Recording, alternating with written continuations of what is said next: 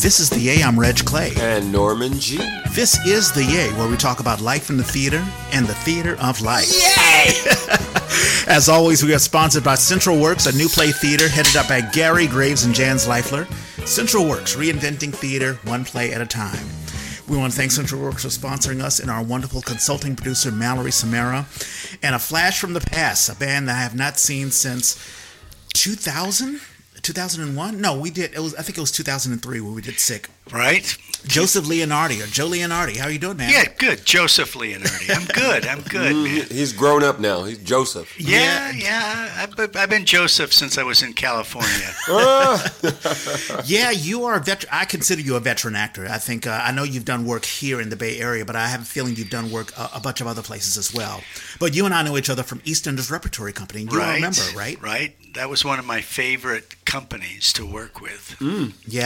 Yeah, and we'll talk a bunch about that. Norman, I haven't seen your face in about a month or so. You were busy We've been in communication, but yeah. You were busy doing Much Ado About Nothing. I was busy doing radio golf. Yeah. And now we're taking a break, our little summer, fall break. It's wild for me because I've just been going pretty much nonstop for about 2.5 years. Mm-hmm. And right now, don't know what's next. So I am capital U, unemployed. Which means EDD is about to send me my first check. I'm like, okay, nice. I can do this. So even during the pandemic, you were working a lot. Well, like a lot of people during the when the lockdown started, so many employers said, here's the money. Don't even worry about it. And I loved it. It happened with grantors and everybody where they were just like, just take the money and don't worry about it. By the end of that first summer, people were antsy because, of course, normally a season would be starting. People got antsy. One of my many hats that I wear is I work with Playground SF. And they do during the regular theater season, they do a thing called Monday Night Playground. So it's the third Monday of the month, October through March. And we didn't want to shut down. So we did that first season in lockdown on Zoom.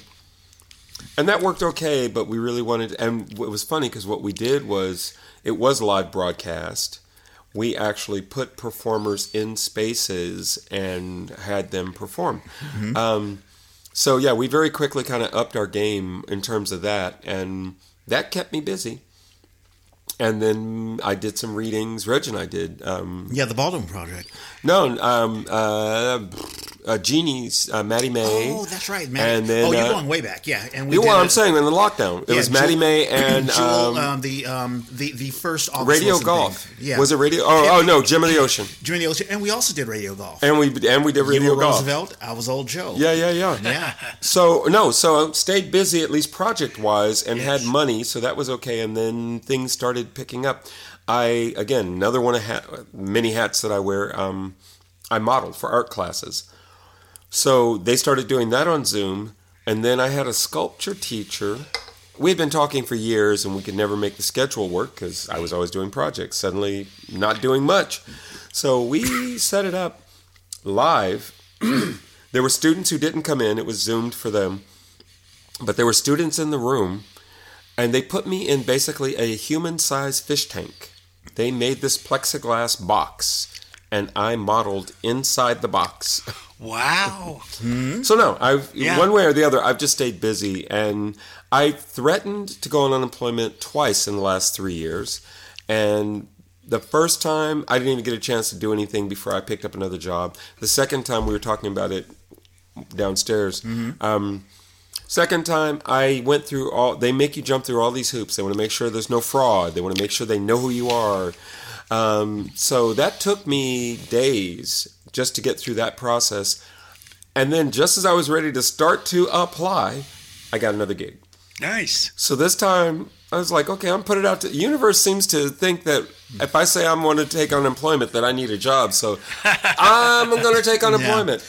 And the cool thing about it is, even with COVID-19, people still have the need to produce theater and to see theater. Yep. It would not die. Mm-hmm. I honestly thought, during COVID, I was stage managing Tiny Beautiful Things, mm-hmm. and that got shut down because it was at the Douglas Morrison Theater, and Hard just shut everything down. Hayward, recreation, whatever. But other theater companies were like, hey, we'll have protocols, we'll do things, and we'll test people. And, I just finished doing radio golf, and we had COVID policies. We had people mask up. We did testing once a week. So it's like, hey, we don't care if there's a pandemic. We're going to do live theater. Nice. We did our film during the pandemic, too. Yeah. And we had we did like an original reading on Zoom as well, and people were in different locations. Yeah. Just so we could get interest, and say, hey, who wants to work on the project? Right. Who wants to help fund the project? It was great.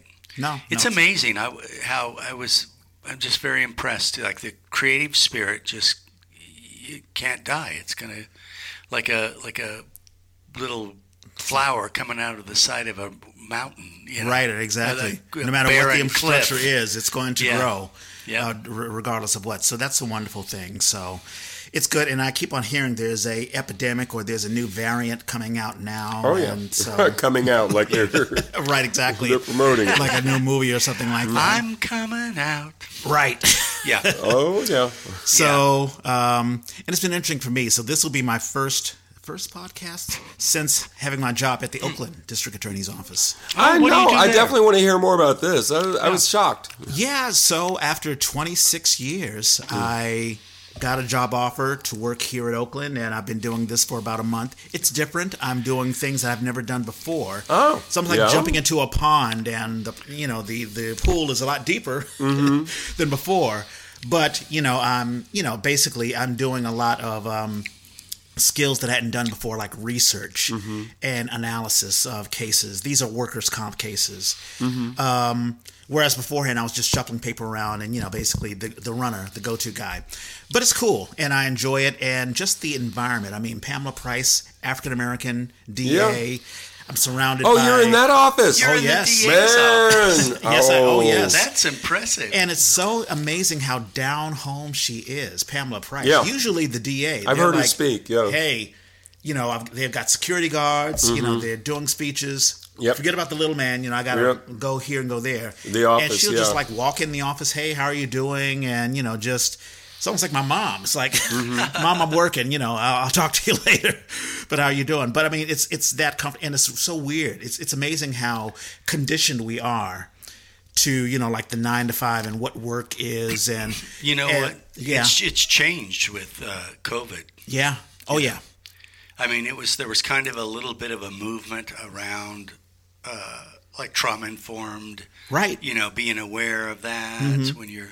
Yeah, and just the whole idea of what is normalcy. It's like, well, it's normal for you to work 8 to 5 and work overtime and put on a, either 3-piece suit or a white shirt, and, it's normal to do these tasks that, you aren't comfortable with doing, but the boss tells you got to do it, so you got to do it. And yes, I'm a little stressed out, but that's just how office job work is. I mean, I don't think either of you, I don't think you've ever you've done office work before. Yes, but years ago, right? Decades ago. Right. I was doing market research, and then I was doing emergency road service. I was working for an emergency. I was in a dispatch center for that. Yeah. And then I worked for a assurance adjuster. Okay. The folks that they call the ambulance chasers, and I found out how that's not true. Here's the fact. You pay for insurance. If you go to make a claim, the insurance company isn't going to go, oh yeah, here's all the money we could possibly give you. The insurance company is going to say, no, let's cut you down. So insurance adjusters make their money by looking for folks, property damage usually, for over $100,000. And they go to you and they say, the insurance company is not going to give you $100,000. Insurance company is going to try and drop that down. If you give us permission, we will get you, we just want 10% of what we get you, and we'll get you more than what they want to offer. And it's true almost all the time. So They do just well. I did that for 6 months, and then I went to Cal Shakes, and I haven't looked back. I love it. I love the different work that people do in the arts. And you want to hear the story of my first office job? Yeah, please. Okay. All right. So I was waiting tables, doing theater, all that stuff. Here in the Bay? Yeah, in the Bay Area. Yeah. And I got a lead on a gig at a travel agency, and it was Seamer and Hand Travel in San Francisco.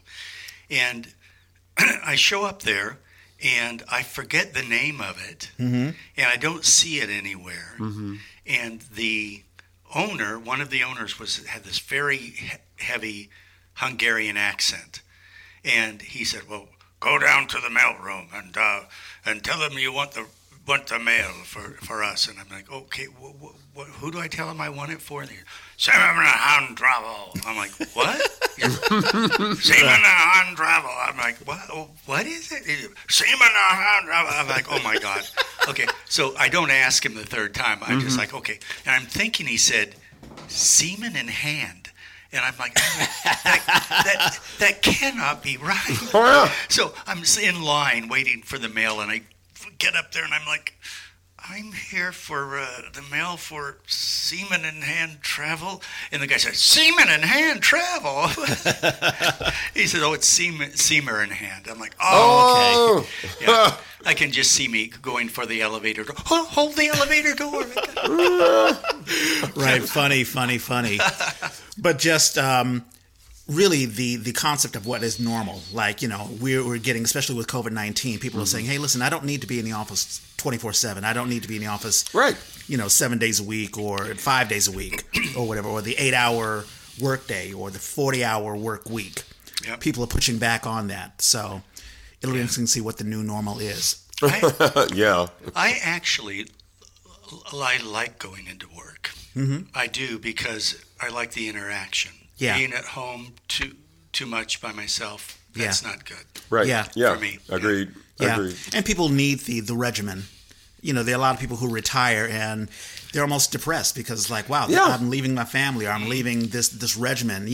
I'm waking up at 7 or 8. What do I do now? I knew I wasn't going to do a 9 to 5 because my grandfather, who had recently retired at that point, liked to work with his hands, and he didn't. There were some tools he did not have, and so he calls a buddy up, and the buddy says, "Oh yeah, come over. You can get whatever you want." So for some reason, they bring 16-year-old me along, I guess as muscle. I don't know.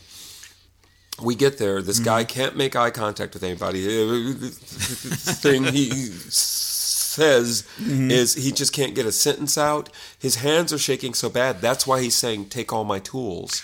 Oh. And the poor man had been retired 2 months. Oh my God. And he died before he was 6 months. And I went, "Yeah, won't be doing that. Not doing that. I would rather work till the day I die than live that." Thank you. One Halloween, I went as a city employee who couldn't afford to retire yet, a deceased city employee who couldn't afford to retire yet, so I still had to show up for work.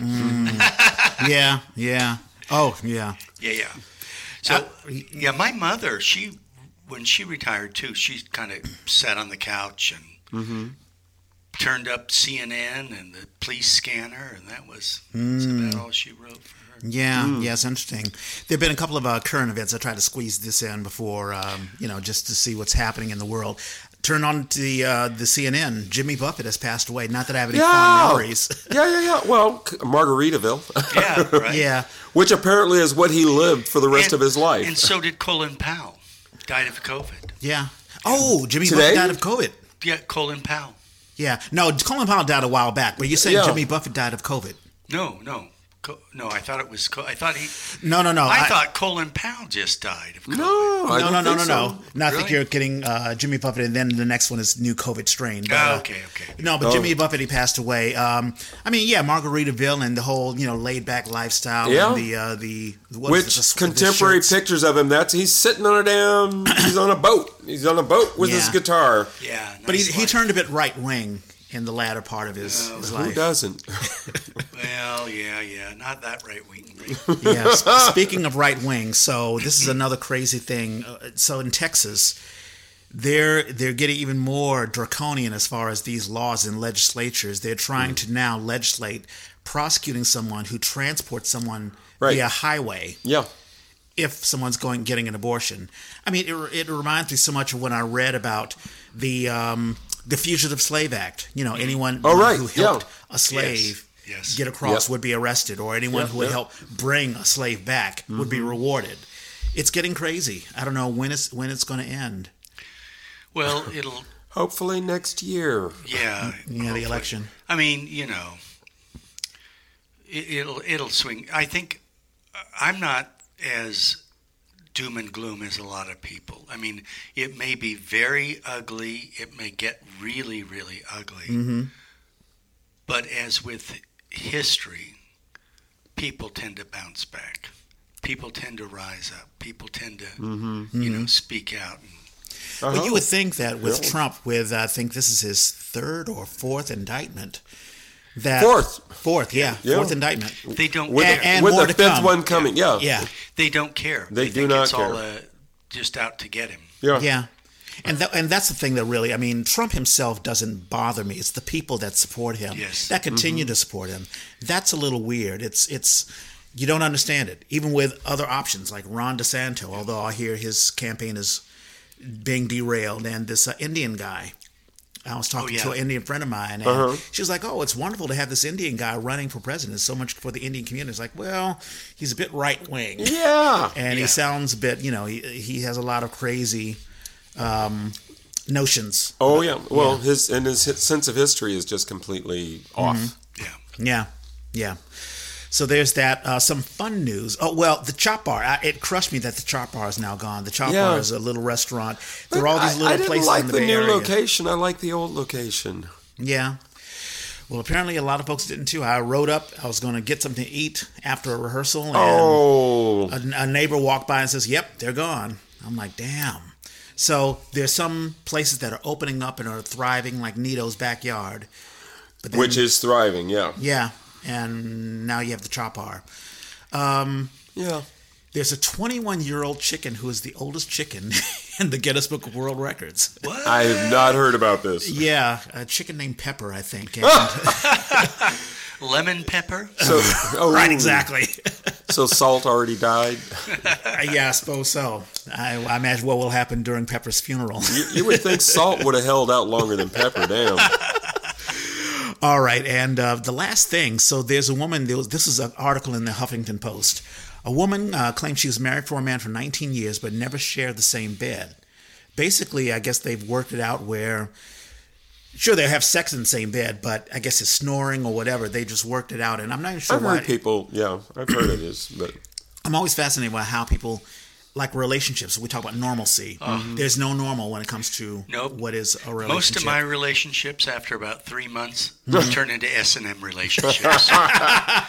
They sleep, I masturbate. There you go. And with that, Joseph Leonardi, let's get an origin story. Where were you born and raised?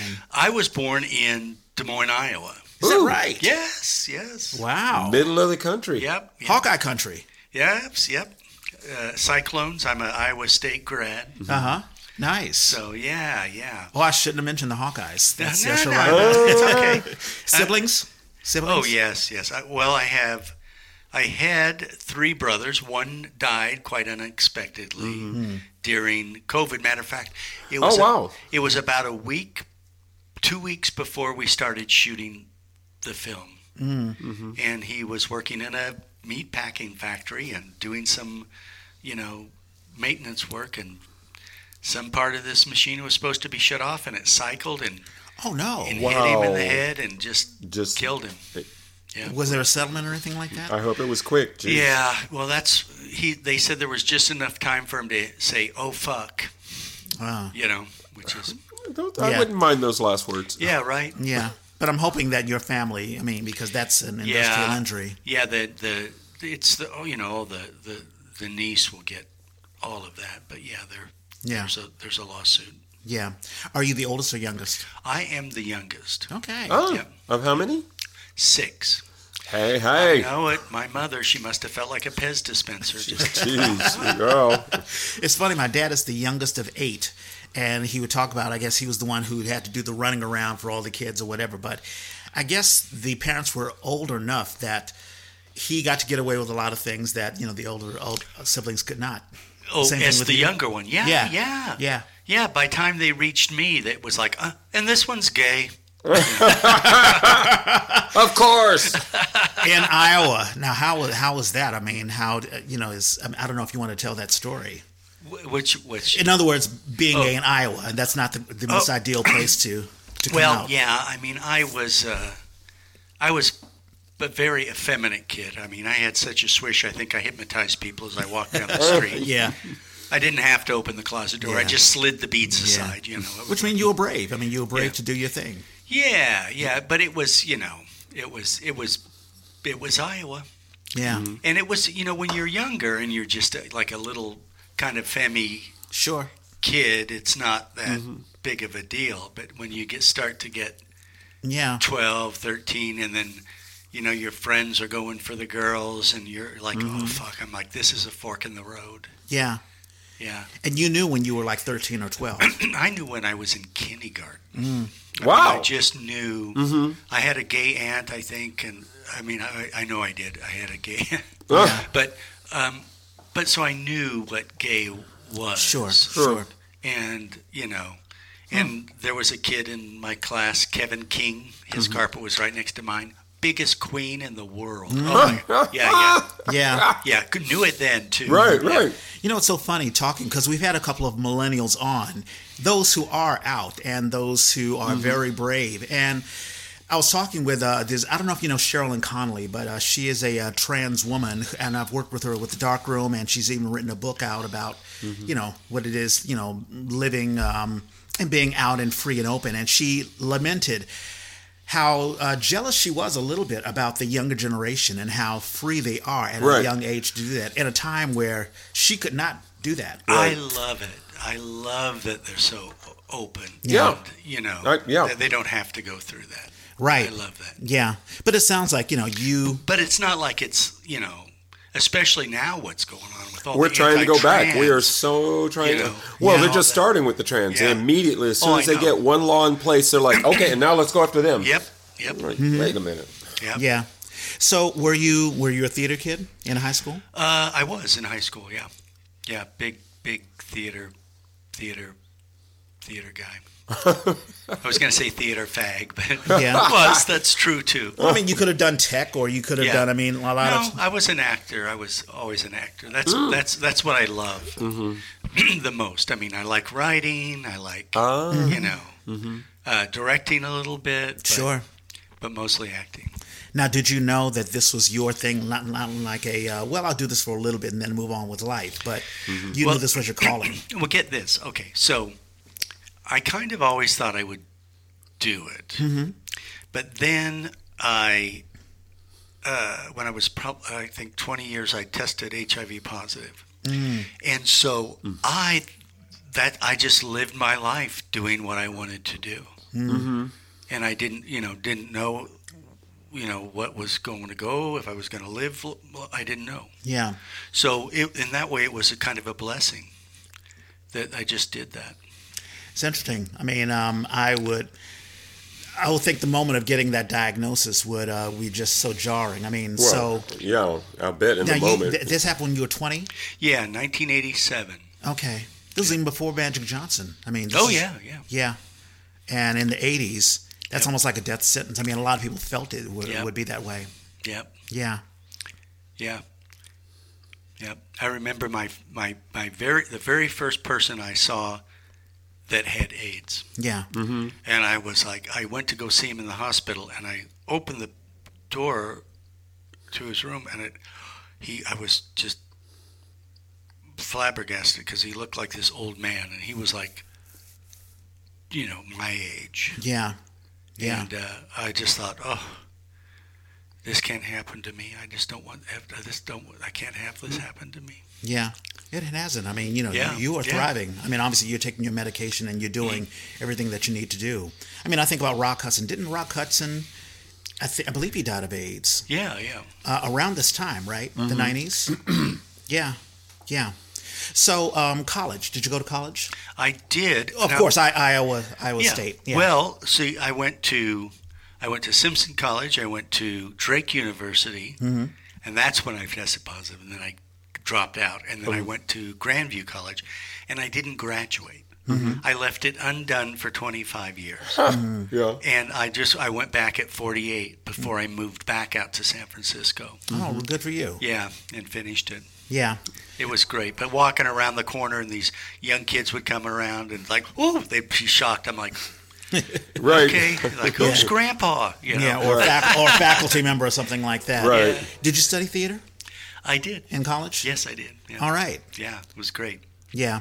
Norm and I, we always have this debate about whether to study theater or just, go with your talents or whatever. And, I mean, what do you think? Whatever works, You know what? I think whatever works. I think if you're working, that's great. Yeah. And I think, I don't know if you know this, but I founded the Repertory Theater of Iowa I did not know that. That's fantastic. in 2004. I moved back to Iowa from San Francisco. That was immediately after this. Yes, yeah. Wow. And so, and they just didn't have any professional theater. I'm like, Des Moines is a happening enough little town. I'm like, why don't you have it? And people thought it was crazy. They thought it was nuts. And we fucking did it. Right on. And we built a little juggernaut little theater company. I bet the young folks really loved that. They were like, wow, we were looking for something like this. Yeah. To show off talents. And there was lots of community theater. Right. And I would see people. I would go to see these plays there, and I would think, like, oh my God, like there's 2 or 3 fantastic people, and then the rest just pulled the whole quality of the production down. So I'm like, let's get all these people, the really good ones, Right. in a company together, and you got to give something that they're not offering at other theater companies. Yeah. Like Right. pay. Yeah. And so that was that. It's still going. It's merged with another that's awesome. company. Yeah. That's wonderful. That's fantastic. Because you did disappear after the production. I was like, well, I wonder where he's going. And it was like, well, he went back to Iowa. But hey, that's fantastic. Yeah. You were sowing the seeds. Yeah. I had a crash and burn on methamphetamines. Oh, here? Oh yeah, in San Francisco. Yeah. Driving to the Golden Gate Bridge to jump off, and then that was it. Wow, That was it. So then I moved back to Iowa. What a success story! I mean, you're opening great. Well, triumph over adversity. But I mean, San Francisco is that town. It really is. If there are people who just get there and they thrive, and then there are other people that struggle, and it doesn't seem like anybody cares one way or the other. Well, I think it's what's great about San Francisco is there's a lot of freedom to do a lot. Yeah. Now, it can take you down a dark road. Right, yeah. Sure. You just have to be, Depends on how disciplined you are inside. I mean, and me, no, not disciplined at all. No, I'm kidding. But no, I mean, you found a home. I mean, now tell us the story about how you came to San Francisco in the first place and how you got involved. I imagine EastEnders was the first company you were involved with here? Yeah, I was. I got. I was living in Iowa at the time. I had moved it from Kansas City back to Iowa, and I was just hating it. And I was just like, oh my God! And there was this guy that I met, befriended at the bar, and he one day was saying, "Oh, well, I was going to ask you if you wanted to come with me because he had this chateau that he had in Aspen, and he sold it. And part of the deal of selling it was he'd get to stay in the master lodge once a year during June. Right. Okay. And then he would go after the month, then he would go to L.A., fly back to Sydney, get on his yacht, and just tool around the... Damn. So he was like, do you want to go with me? Yeah. I'm like, yes. Yeah. But we made it as far as Aspen. And then I knew I couldn't... I can't be a kept person. Right. Free money is the hardest money I've ever had to work for. So we parted ways, and I came out here, and I didn't do theater for like the first couple of years. Okay. And somebody was, I was talking about it, and my buddy says, "Yeah, I hear you talking about it all the time, but I don't see you doing it." Oh. I'm like, "Oh yeah, you're right," you know. And so I auditioned for the Untold Decades, which was Robert Patrick's. It was great. Oh. It's a bunch of one acts from the 20s to the 90s. Huh. And each one act is a gay romantic comedy in each decade. Uh-huh. And so... what company did that? That was EastEnders.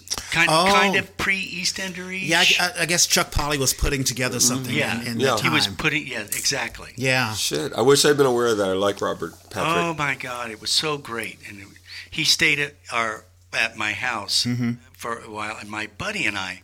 This is... we were waiters. We didn't, Right. We didn't cook at home much. And we were going to make him a spaghetti dinner. And so we got, we had to cook it in 2 pots because we didn't have it.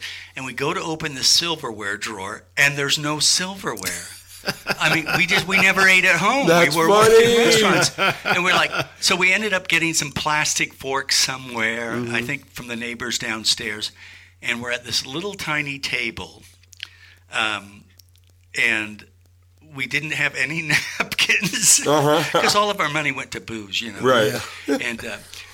And so we were just sharing a bath towel, and Oh, hey, there you go. I shared a bath towel with Robert Patrick. This is my corner. Yeah, right.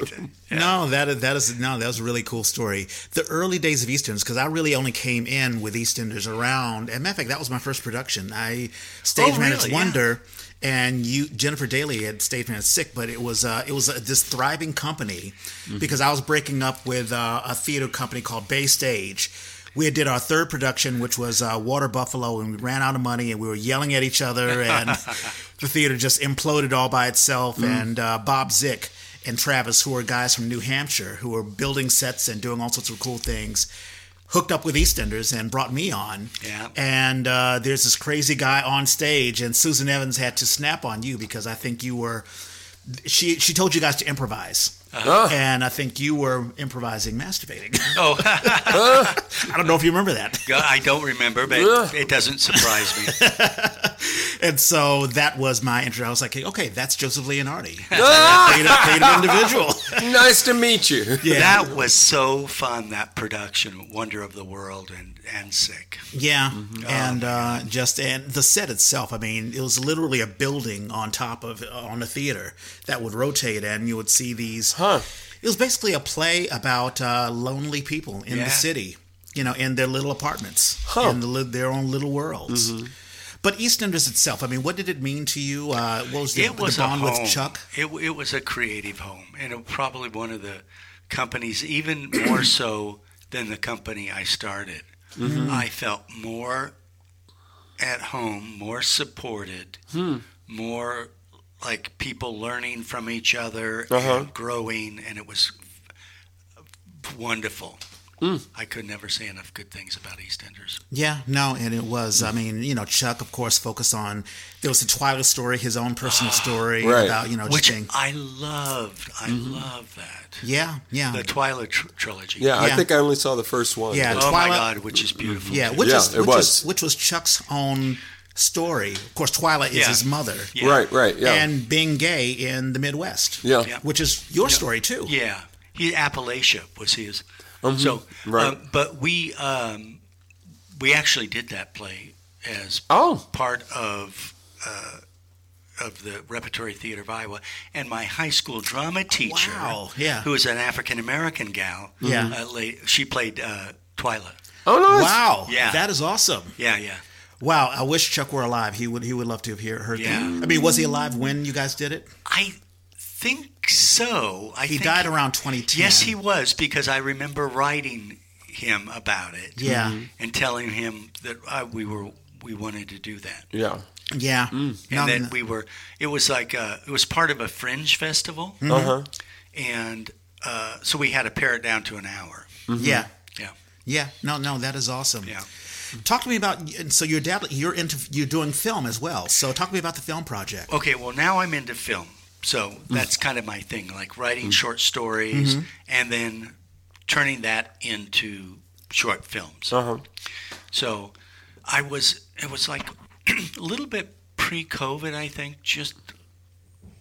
I was thinking about this idea for the film This Old Tea Room. And a tea room, for those of your listeners that don't know, is an old phrase that gay men used to describe public restrooms where they'd go to suck.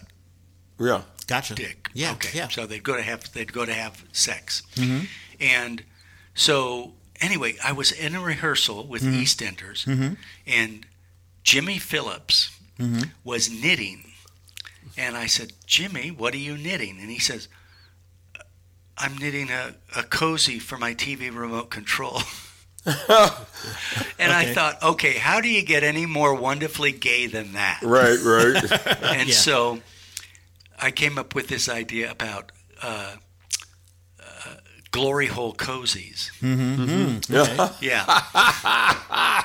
So, and I had this idea for a long time. I thought it would be kind of like a this old house, but this old tea room, and but I didn't know what I wanted to say with it. And so I just kind of back in my mind a long time. And then I was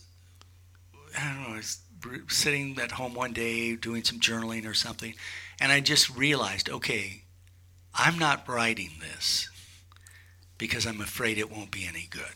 And that pissed me off. Yeah. And I said, okay, Joseph, you just write it, and if it's no good, then you'll know it. Right. But at least write it. Don't let your life go by without writing it. There you go. Yeah. Yeah. And then, so once it was written, oh my God. Okay, so there's this Bay Area Indies, which is a new version of Scary Cow Productions, and it's a film. A film cooperative in San Francisco. Yeah. So people get together and they just help make each other's films, and it's really wonderful and fabulous. And they have a screen writers group. So I took it there, and writers are notoriously not good actors. They were butchering my work, and oh my God, it was just I couldn't stand it. But I did get some good feedback, and so I went and I did some editing, and I got it to a point where I think I was okay with it.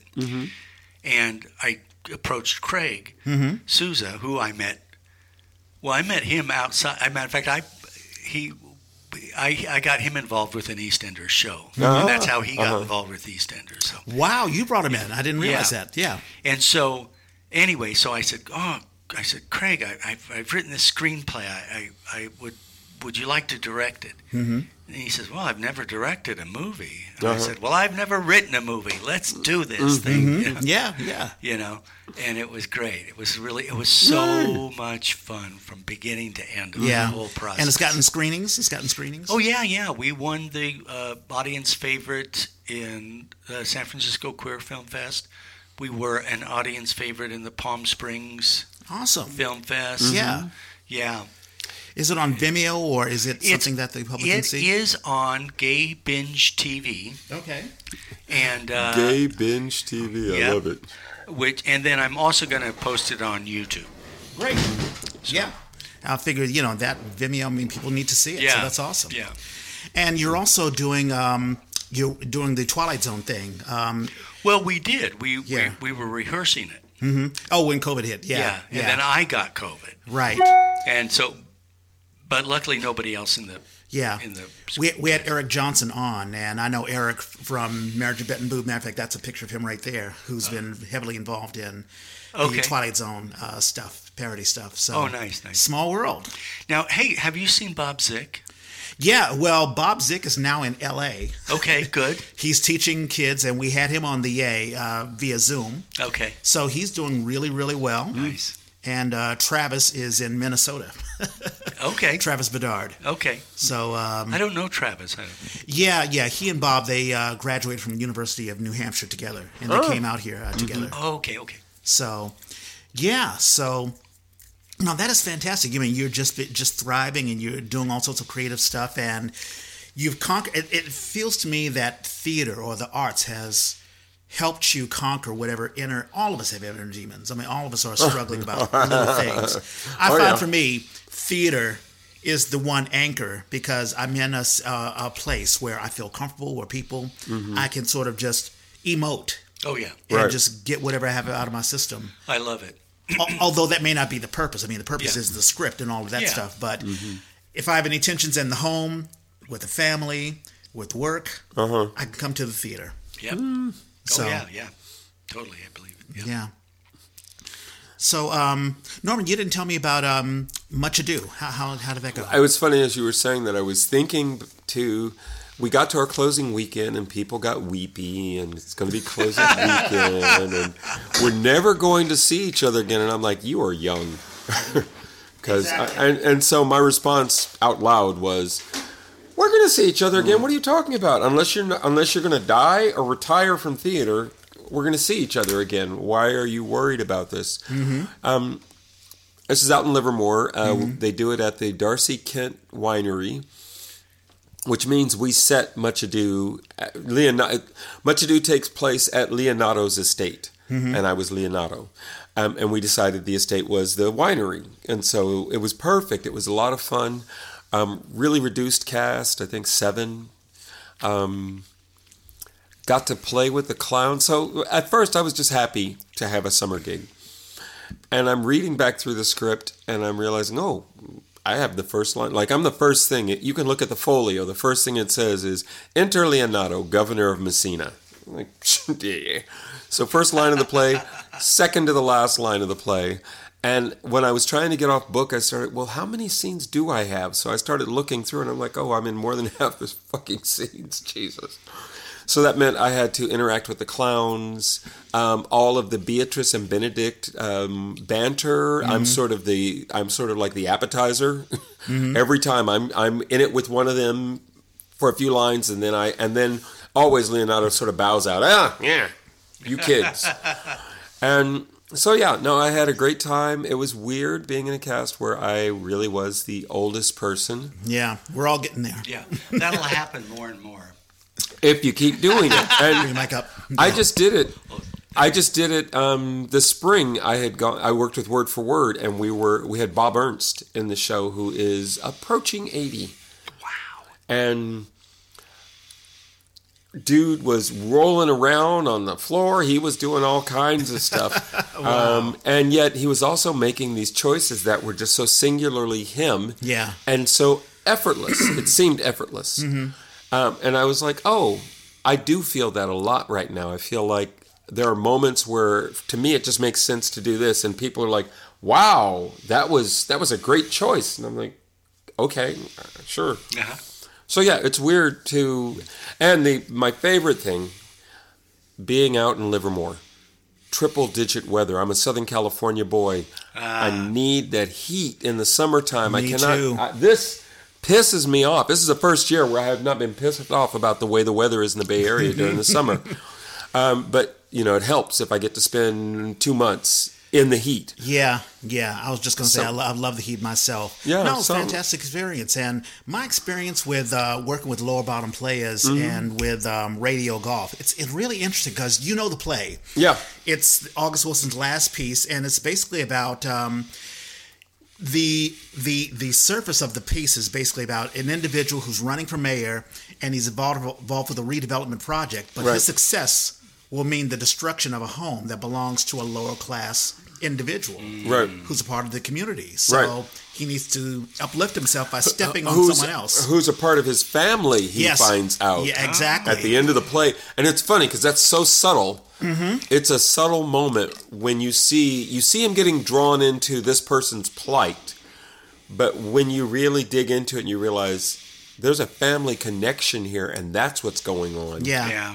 Although you would think he would still have compassion even if you were not family.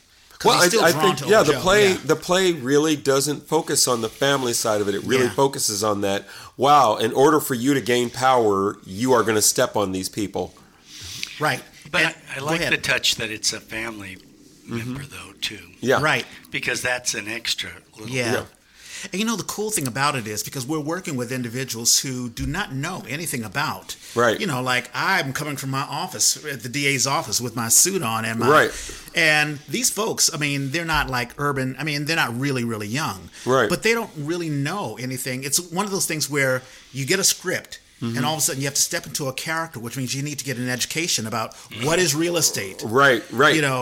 What is, making a deal with Bernie Smith, this white guy going to a golf club and negotiating with these, elite white people so that you can lift yourself up.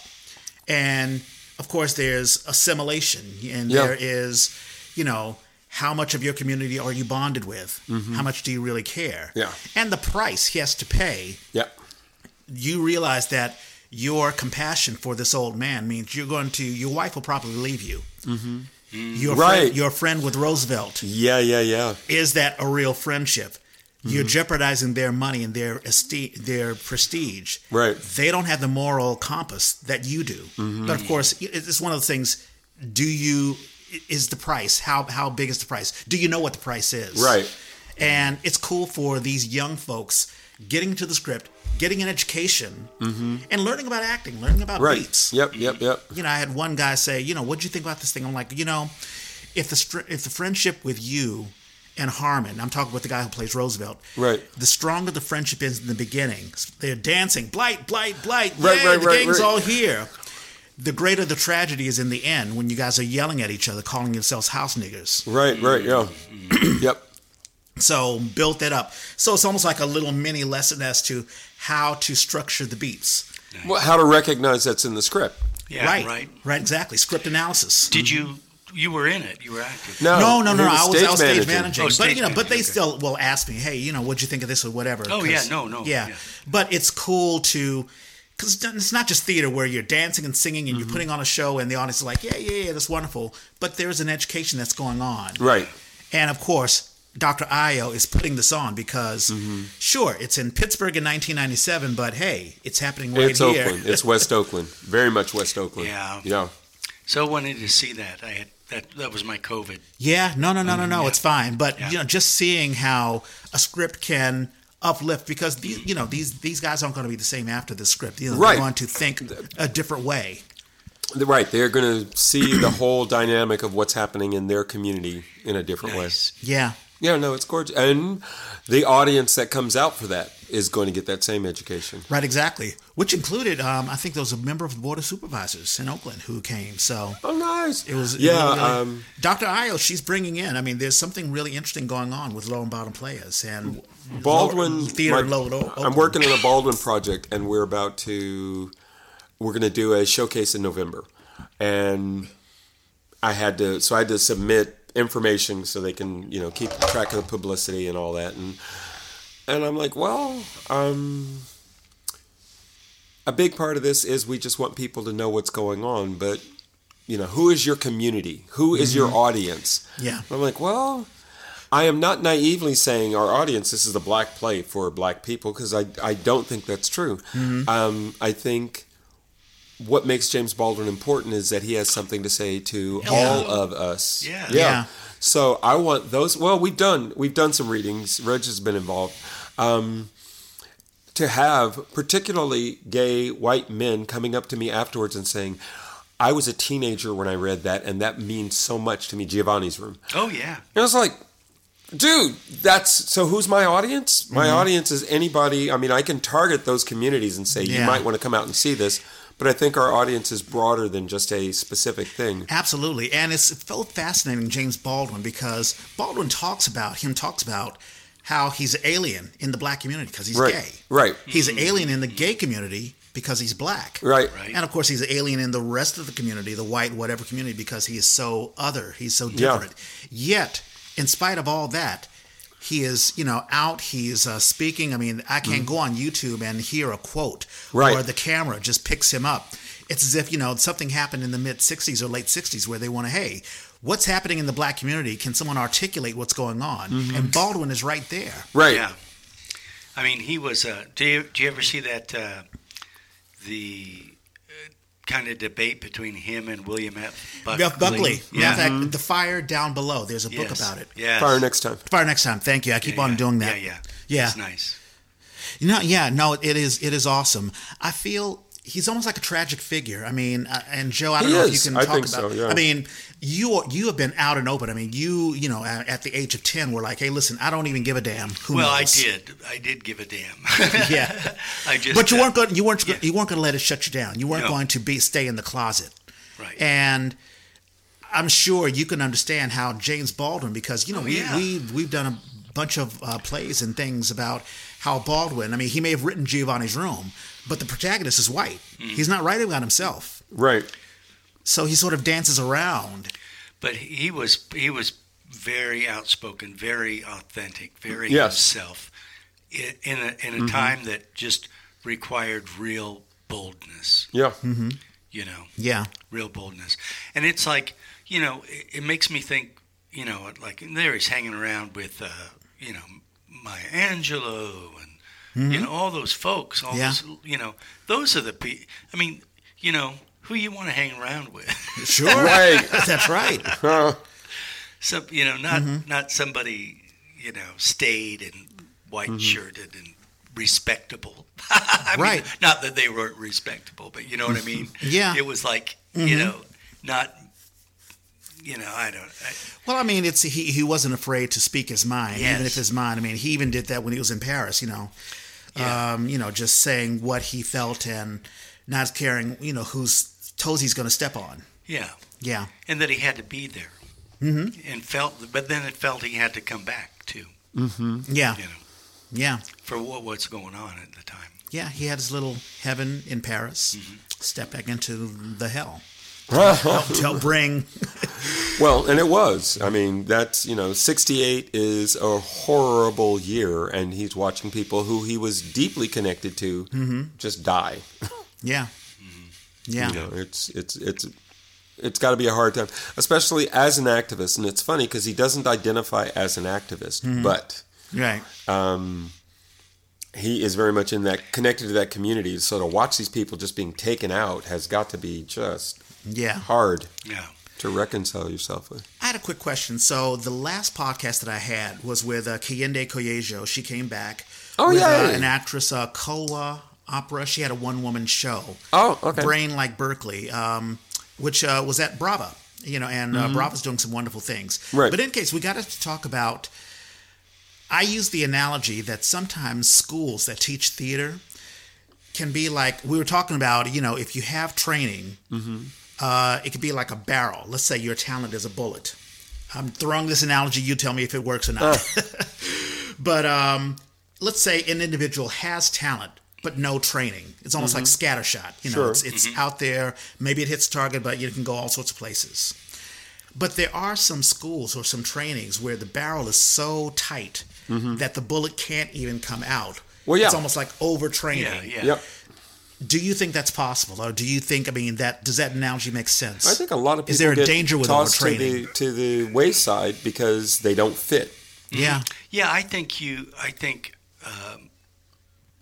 know, is it you know, a guardrail? Is it like a guidepost, or is it constricting? Gatekeeper. Yeah, and if it is constricting, it's got to go. Yeah.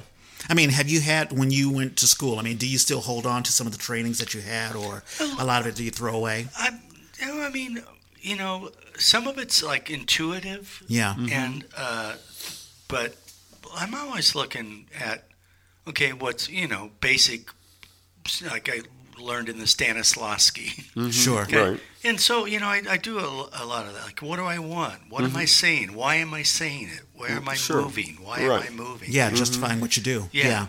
And as a, I mean, you're not a director of your films, but I'm sure you're involved in casting, right? So I'm sure you're looking for the talent that can convey a lot of those things. Oh, yeah. Yeah.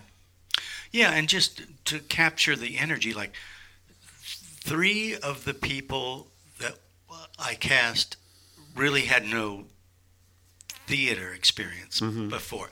One was just a wonderful drag performer, but, you know, funny and just a joy about him that was really quite wonderful.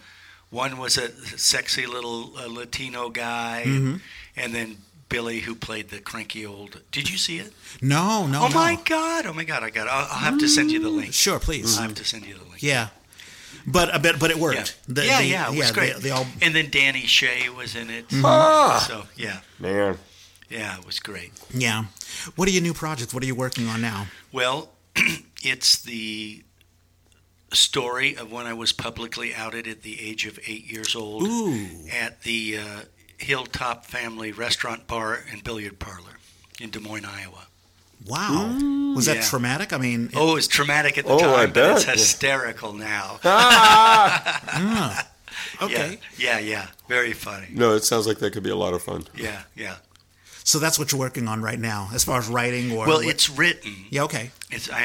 So now it's, I'm just in the process of paying down some debt. Sure. So then I can, get the money to go forward with the next project. So I'm hoping for next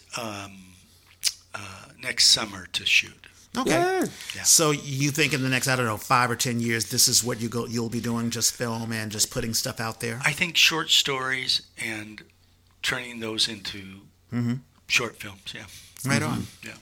Do you jump into the other, do you think, is your ultimate goal to, let's say, put something on Netflix or something like that, or?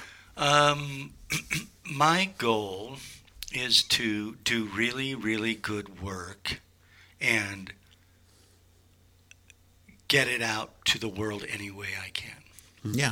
So my mission is to write queer plays, tell queer stories, make queer movies, and bring them unto the world. I hear you. That's my mission. Yeah. And you're on your way. I mean, you've already done a bunch, and you'll be doing a lot more. Yeah, awesome. Cool. Birthdays. God, it's been a while. It has. But I'm still going to just keep it to this week. Because the list is big enough. Jeez. So Susan Jane Harrison is an amazing actress in the Bay Area and has, I think, this... she may be in the upcoming Playgrounds cadre of writers this coming season. But anyway, her birthday's today. Linda Tillery, who is more of a musician than a theater person, but I auditioned for Cal Shakes's Lear, was it last year, the year before, and walked in the room, and there's Linda Tillery, and I was like, oh, no, actually I'm conflating things. No, they were remounting Black Odyssey, and I got called in, not knowing that it was going to have music component, and there's Linda Tillery sitting there, and I was like, oh, I would like to meet you under other circumstances. Did you do Lear? I didn't get in, though. Oh, damn. I ended up doing the Mime Troupe show last summer. Great. Joya Corey is a performer and has been an improv teacher in the Bay Area. I remember when I first signed up for TBA's magazine, seeing her ads, so it's been a minute. And then Jesse Franklin Charles Vaughn is a young man who was dating an actress I was doing with they were Ubuntu, they're now Oakland Theater Project. They were doing Death of a Salesman. I was in the cast with this beautiful young woman. She was dating Jesse. So he saw me. He came to the show a number of times. We got to know each other. I go to see him in a play, and it was one of the most horrible experiences I had. I mean, the story was just so viscerally, it was a gut punch. I mean, it was painful to sit through, and his character had almost no redeeming qualities. So when he came out afterwards and saw me with this big smile and went to hug me, I know I gave him the stiffest hug I've ever given anybody in life. Yeah. And I feel like I'm still paying for that. That was like 5 or 6 years ago. But anyway, his birthday's coming up this week. Dorian Lockett. Yes. I'm stealing that one from That's you. okay. Dorian Lockett, amazing Bay Area actor, and somebody we talk about a lot on this show, especially when we get into discussions of union, non-union. Yep. His birthday's tomorrow. He is now a union actor. Daniel Holzman, I know him because he was connected to a young playwright. So one of my favorite plays of the last decade. And I'm not sure what the connection was between them. I don't know if they co-wrote or he was normally his director, but his birthday's coming up this week. Julius Rea, who I am hoping We've had him on. We've had him on, and I'm hoping he will help us with the Baldwin Project because I need that black gay male. Do you think he'd be Baldwin? Not Baldwin, but he said he was interested in seeing how the project developed, and I'm like, dude, please. Yeah. Keep me honest. Let me know about that. When you're doing it. By the way, if you know of anyone who could play a young Baldwin. Okay. I've got a couple of leads. Josh Marks, I got to do a play called Everyday Alice. It was a retelling of the Alice story as a mental health thing. Modern. It was bizarre. It was a lot of fun. Stephen Bass is somebody I've known since my improv days, way back when I lived in San Francisco. And it's amazing to me, again, another weird thing that happens as you get older is somebody walks up to you who you've not seen for like maybe decades. And you're like, yeah, I do know you, but... Yeah, exactly. Your memory bank can't. But Cleavon Smith, I don't think we've ever actually interacted, but he is an up-and-coming playwright in America. Right. Tracy Held is another playwright who is now in L.A. and doing screenwriting stuff and really pushing all the information on the strike. So every time I look online, if I'm wanting strike information... strike. I keep reminding myself that that's still going on. It's still going on. Yeah. Oh, yeah. Yeah. Ruthie Deneen is now the executive director of the East Bay Center for the Performing Arts. She's also a musician, and we've worked a lot. I teach theater there, so we've worked a lot together. Lauren English is, I don't know what her official title is, but SF Playhouse is her house, is the place where she works. Anna Schneiderman was running the flight deck for Ragged Wing, her company.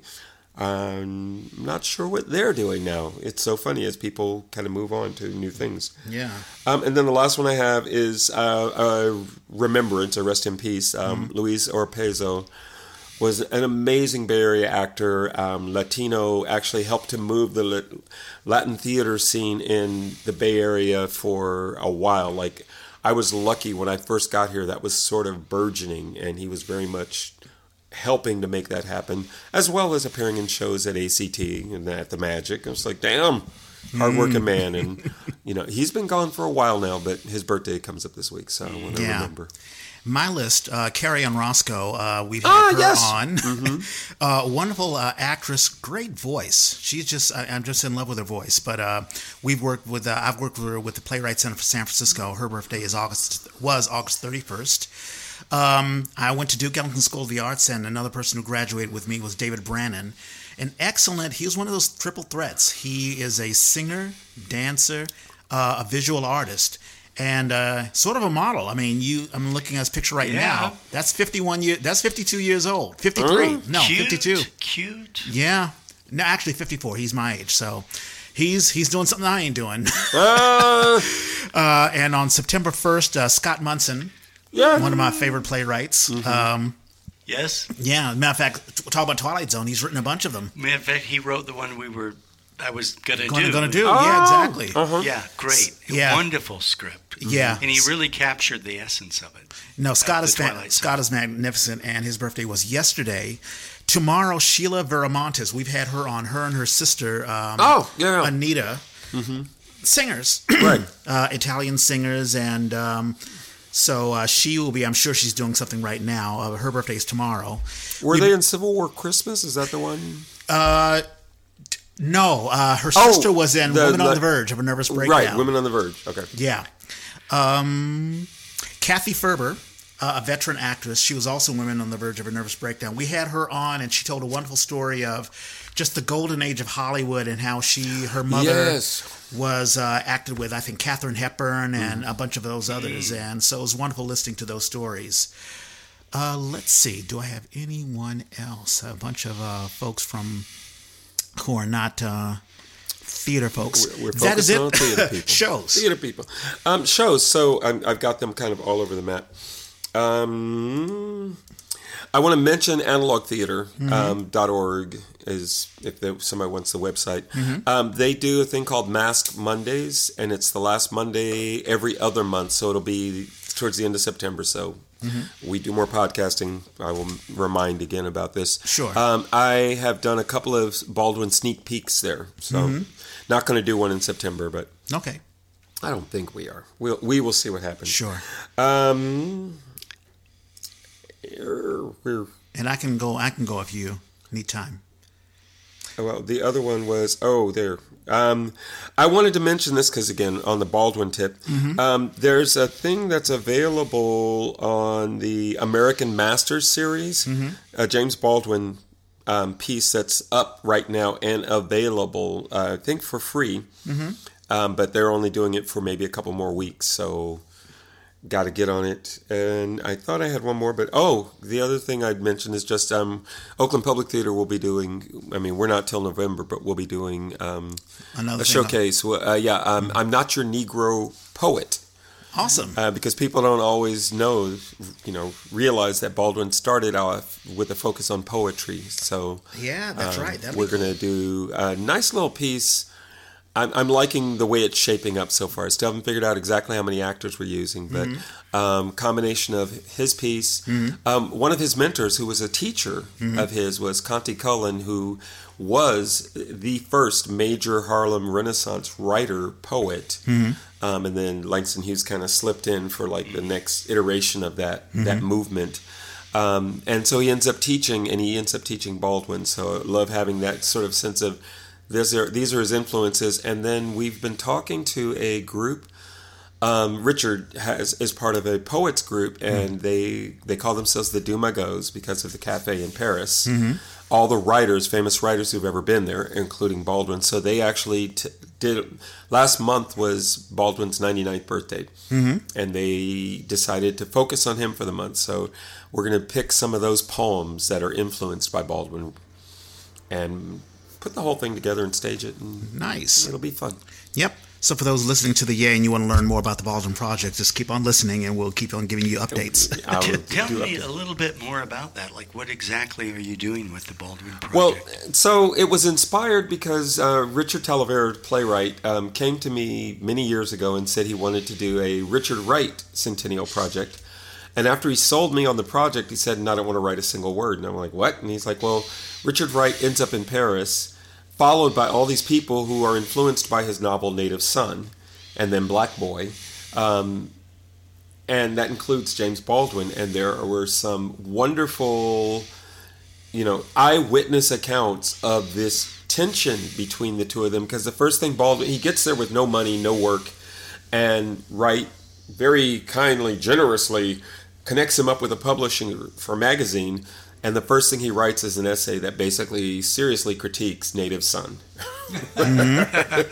So he and Baldwin clashed about that until Richard Wright dies in 1960. Until he died, Baldwin kept denying that he had done what he later would finally admit, I guess it was kind of critical. Yeah, it was. It really was. So that became a sort of a seed for what we would do with this. Because that play was based on all the writings of, there were 3 writers and a political cartoonist who were part of this little group who had written about the experiences. And so we liked the sort of clash of these different perspectives. We also brought in a group of biographers. We created a panel of 3 biographers who were sort of like a Greek chorus. And we looked at what ended up being like the last couple of years of his life. And Reg ended up playing Richard Wright. And the poster's right there, Before the Dream. Before the Dream, the mysterious death and right. So we actually got to do a full production of that, and that was great. But Baldwin is a different animal, and so I've been finding it fascinating. Like the Giovanni's Room is a wonderful expression of James Baldwin, but if you stage it as is, there are no black people. There's no black. So where is the Baldwin voice? And it's because he is speaking to something larger than who and what he is, but we still kind of lose him in that. The poetry that we're dealing with now, Baldwin is strongest as an essayist, and he's strongest speaking. His plays, okay. His poetry is really him working out some stuff, so it's got an autobiographical edge, which I think is going to be useful for us. But yeah, what will we ultimately be doing? I don't know. Ask me in the spring. Okay. When I have to nail down what that is. But I think it'll eventually be a play. Like we'll put together It will be pieces. A play. Yeah. It will be a play. From essays and things like that. But I want to use his words as much as I can, and so we're actually talking with the estate right now to see how much permission we've got. Nice. And how much they'll allow us to do. Yep. So there are some shows that I want to pump out. Ray of Light Theater is doing Cruel Intentions, opening September the 8th, closing October the 1st. Sharon Shao is in that show, and she's been on the Yay. San Jose Stage is doing Bald Sisters, September the 13th through October the 8th. Jeffrey Lowe, as always, is directing that. He's been directing everything. So we have a link for that. Shotgun Players is doing Wolf Play, opens today and ends October the 1st. Elizabeth Carter's directing that. Yeah, it might be previewing today. Because I think the opening might be the 8th. I'm not sure. Okay, I saw on the website that it was the 2nd. But in any case, the entire month of September, check it out. Stephanie Johnson is the lighting designer. Nice. Maya Herbstman is the intimacy coordinator for that. So a lot of folks who have been on the Yay will be involved in Wolf Play. New Conservatory Theater is doing Before the Sword. That opens September the 15th, closes October the 15th. Kim Donovan and Radhika Rao are in that show. Nice. Together. So click on the link for that. The Altarena Theater is doing The Birds, that Alfred Hitchcock's piece that is, I guess there's a theater adaptation for that. Kimberly Ridgway has been directing that, and Dr. Stephanie Johnson has been the lighting designer for that. That woman stays busy. I know, she stays busy, and of course she lighted Radio Golf. Of course she did. So that's awesome. The San Francisco Shakespearean Festival is doing Cymbeline. That opens today, and it closes. There, September the 2nd through the 10th is in San Francisco. September the 16th through the 24th is in Orinda. Eiko Yamamoto is in that show. She is also in Disenchanted, which will be at the San Jose Playhouse. That's sort of an adult version of Disney and a sort of a parody of Disney. So that should be interesting. That's October the 12th through November the 5th. She's in that, and she will then be in Sleeping Beauty at the Presidio Theater. Every time I talk with Echo, she's like, "Here, let me tell you the shows I'm doing." Because I know you're going to be on the Yay. Hey, use us. Use the Yay. Please. Okay, so Sleeping Beauty, that'll be December the 1st through the 30th at the Presidio Theater. Her and Sharon Shao will be in that. San Francisco Playhouse is doing Nollywood Dreams, not Hollywood, but Nollywood. Right. That's September the 28th through November the 4th. Appears to be an all-black cast. Margot is directing, too, I think. Yeah. And Angel Adedokin, the Sunflower, remember her? She's in it. And Tanika Baptiste is in it. So, the Eugene O'Neill Foundation is doing Anna Christie. Oh, that's right. I got to go see that. Yep. And that's been running all through August, and it closes September the 24th. Adrienne Dean is not only in the show, she is the star of the show. Yeah, I know. Big old picture of hers on that. And there are a couple of podcasts. Of course, we always want to pump The Black Man's Heart. Barry Graves is doing that, so check that out. Mallory Samara, her day job is KCBS. I've got one more show. Oh, do you? Go ahead. Oh, aren't you? Yeah. Yeah, that's right. Fred Pitts' thing. Got extended through October, and I just lost it, of course. Yeah, Aren't You? At the Marsh. At the Marsh. Yeah. So Saturdays at 5 p.m. through October 21st. Yeah. Check out the one-man show that Fred Pitts is doing. He had one run, it closed, and now it's got another run. I recommend it. Yep. So we have The Black Man's Heart. We have Mallory Samara and her day job's KCBS, where she is presiding over two podcasts, As Prescribed and also It's Generational. Check that out. Central Works Script Club has a podcast where you can download and read a play script and then listen to an audio interview with playwright delivered semi-annually. Bindlestiff has the Fobcast. Oh, and including Bindlestiff is in Vogue magazine. They landed on Vogue.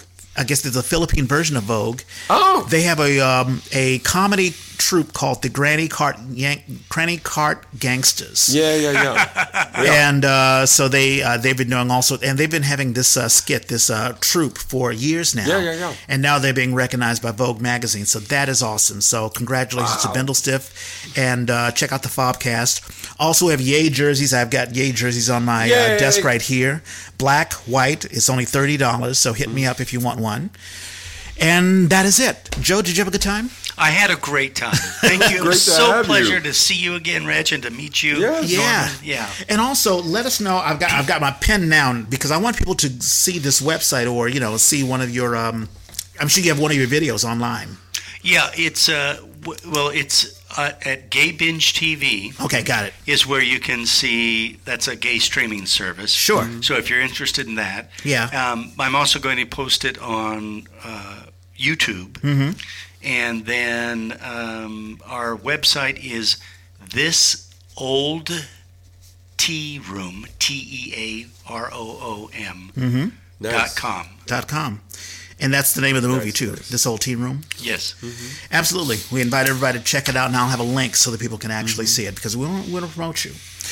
Alrighty. Well, I think that's it. It's a wonderful Saturday afternoon. You've got your e-bike. I've got my e-bike, so I'm going to ride it out.